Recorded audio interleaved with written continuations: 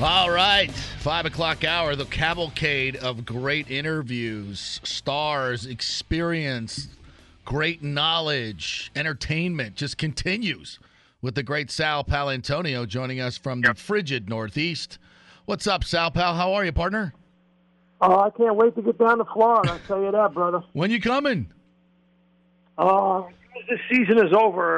Right after the championship games, I'm coming down. And you know what? Hey, let's have the championship game right there in Tampa. I'll be there. Yeah, you know what? Let's do it. Let's do a Super Bowl right here.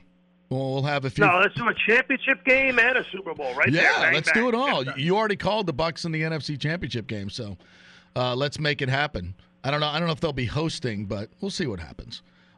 I know you wanted to weigh in on the Arians, Bruce Arians, Brady, Leftwich. We just heard from Leftwich a little bit today. You don't see this as a good fit right now, do you? Oh, no, that's not true.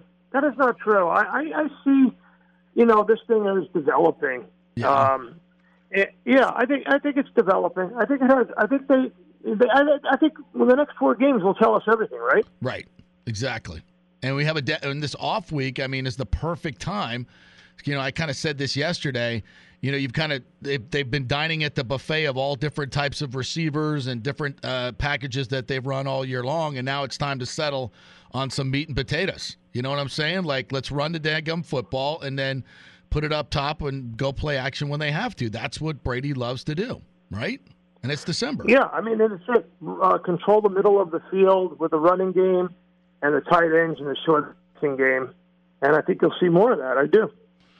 Yeah, one thing that's concerning, Sal, is the last couple of days, we've heard from Arians and Leftwich, and they keep saying that they're committed to the running game.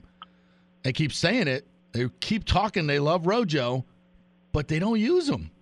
So it's kind of like a little off-putting when I hear these interviews, quite frankly. But, I guess the last 4 games, hopefully we see that. Oh, there's no question. The last 4 games will tell a lot about the future of Bruce Arians. Yeah. In Tampa, that's for sure. We know Tom Brady is going to be back next year. Mm-hmm. And the question is whether Bruce Arians is going to be back there with him. Because, the Glazer family brought Tom Brady in to juice up the fan base. Mm-hmm. And they lost the season due to the pandemic. And they got to get that gate receipt back. Yeah. And that's going to happen next season. That's the key. Yeah, they want to sell some of those so tickets. Right now they're the 6th seed at 7-5. So, if this team runs the table, which is not out of the realm of possibility, no, not at all. This team has a really good shot, I think, of making some noise in the playoffs. Yeah, they're going to be favored in every one of these games, Sal. And this game is huge with Minnesota, right? It's huge, but I think a great matchup for the Bucs. Would you agree? Well, I think it is a great matchup. I like Todd Bowles' defense against this Minnesota Vikings offense. Mm-hmm. For sure. I think they'll get some pressure on Kirk Cousins. I do. I like them. I think their secondary will handle the Thielen and Jefferson. And I think that this is a game that the Bucs should win at home quite easily, actually.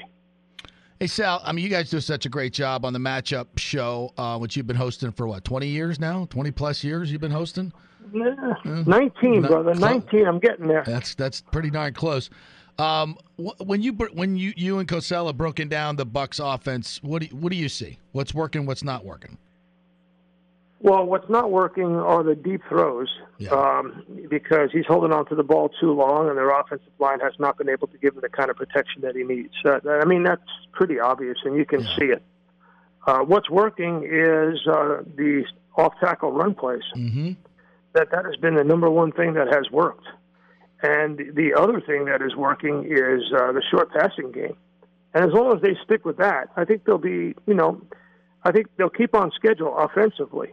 And you're right, this is a big game because they have lost 3 of their last 4. But it's a very, very big game for Todd Bowles and that defense. Agreed. If you look at the NFL and what's happening this offseason with 6 or 8 head coaching opportunities and the league pushing the candidacy of qualified African-American coaches, to me, Todd Bowles is at the top of that list. Agreed. I mean, it's Robert Saleh. It is Todd Bowles. It is former head coach Jim Caldwell. Mm-hmm. It is certainly Eric Bieniemy in Kansas City. He's definitely at the top of that list in the top 4. But when you look at what they've done defensively in the last 4 games, they gave up 38 to New Orleans, gave up 23 to Carolina, let them hang around for a little bit, gave up back-to-back games where they gave up 3 scores plus a couple field goals to the Rams and the Chiefs. To me, this is an important game as any for Todd Bowles. The next 4 games, he needs to be able to lock down Kirk Cousins, Matt Ryan, Matthew Stafford, and Matt Ryan. He's going against 4 experienced quarterbacks. It's the quarterbacks against the defensive coordinators. I'm not as concerned at all about Brady and the offense. I think people need to flip the script. That's what we do on the matchup show. Flip the script a little bit and look at Todd Bowles and how much pressure there is on him, particularly, and this defense. 100% agree with that. And real quick, I've been talking about this. Scotty Miller has been basically taken out of the offense, and Brady's quarterback rating a full 10 points better when Scotty's in there. He's 24-7 touchdowns to interceptions with Miller and 66% completion as opposed to 61%. 4 touchdowns, 4 picks with AB. To me, I bring Scotty Miller back and put him back in that number 3 role because AB really hasn't shown much in 4 games. Not much. And, after you said that to me last week, I went back and looked at it, because the stats are the stats. Yeah. But I went back and looked at it after you made that suggestion. And, Brady has always been about controlling the football field between the hash marks, JP. Getting the ball out of his hands as quickly as possible. He's 43 years old. He doesn't want to get hit. He wants the ball out of his hands. He's always looking for a quick twitch, option route receiver, like an Edelman, like a Wes Welker, like a Brandon Cooks, like many others that he had there in New England. You can go through the list. And Scotty Miller fits that profile. Now, Scotty Miller, obviously, is not as big or as strong as Julian Edelman. Julian Edelman is a strong dude. But Scotty Miller will fit that role, and he needs to be back in a major role in that offense. I could not agree more. All right, partner, always great to chat with you. Can't wait to see you, and you can whoop my ass in tennis again. But this time I'm going to be ready. I'm starting to play a little bit more, so you're going to see a different player. I'll be down there as soon as the championship game. I may just move down there, brother. I may You're just going to stay, right? You can co-host with me every day. Be a beautiful I got to get out of the Northeast for so many reasons. Hey, Brady said today, I'm never going back to the Northeast. Never going back to the Northeast. I'm like, yeah, that's what happens when you move to Florida.